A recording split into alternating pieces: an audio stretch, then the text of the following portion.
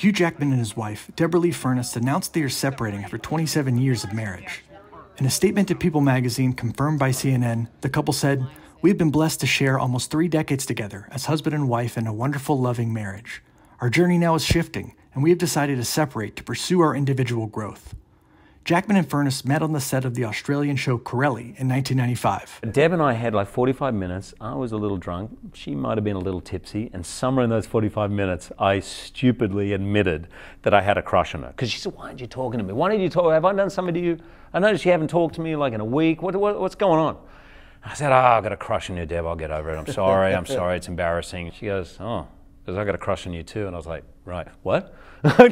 I never in a million years thought she reciprocated. The couple married the following year. In the statement, Jackman and Furness said, "We greatly appreciate your understanding and respecting our privacy as our family navigates this transition in all of our lives."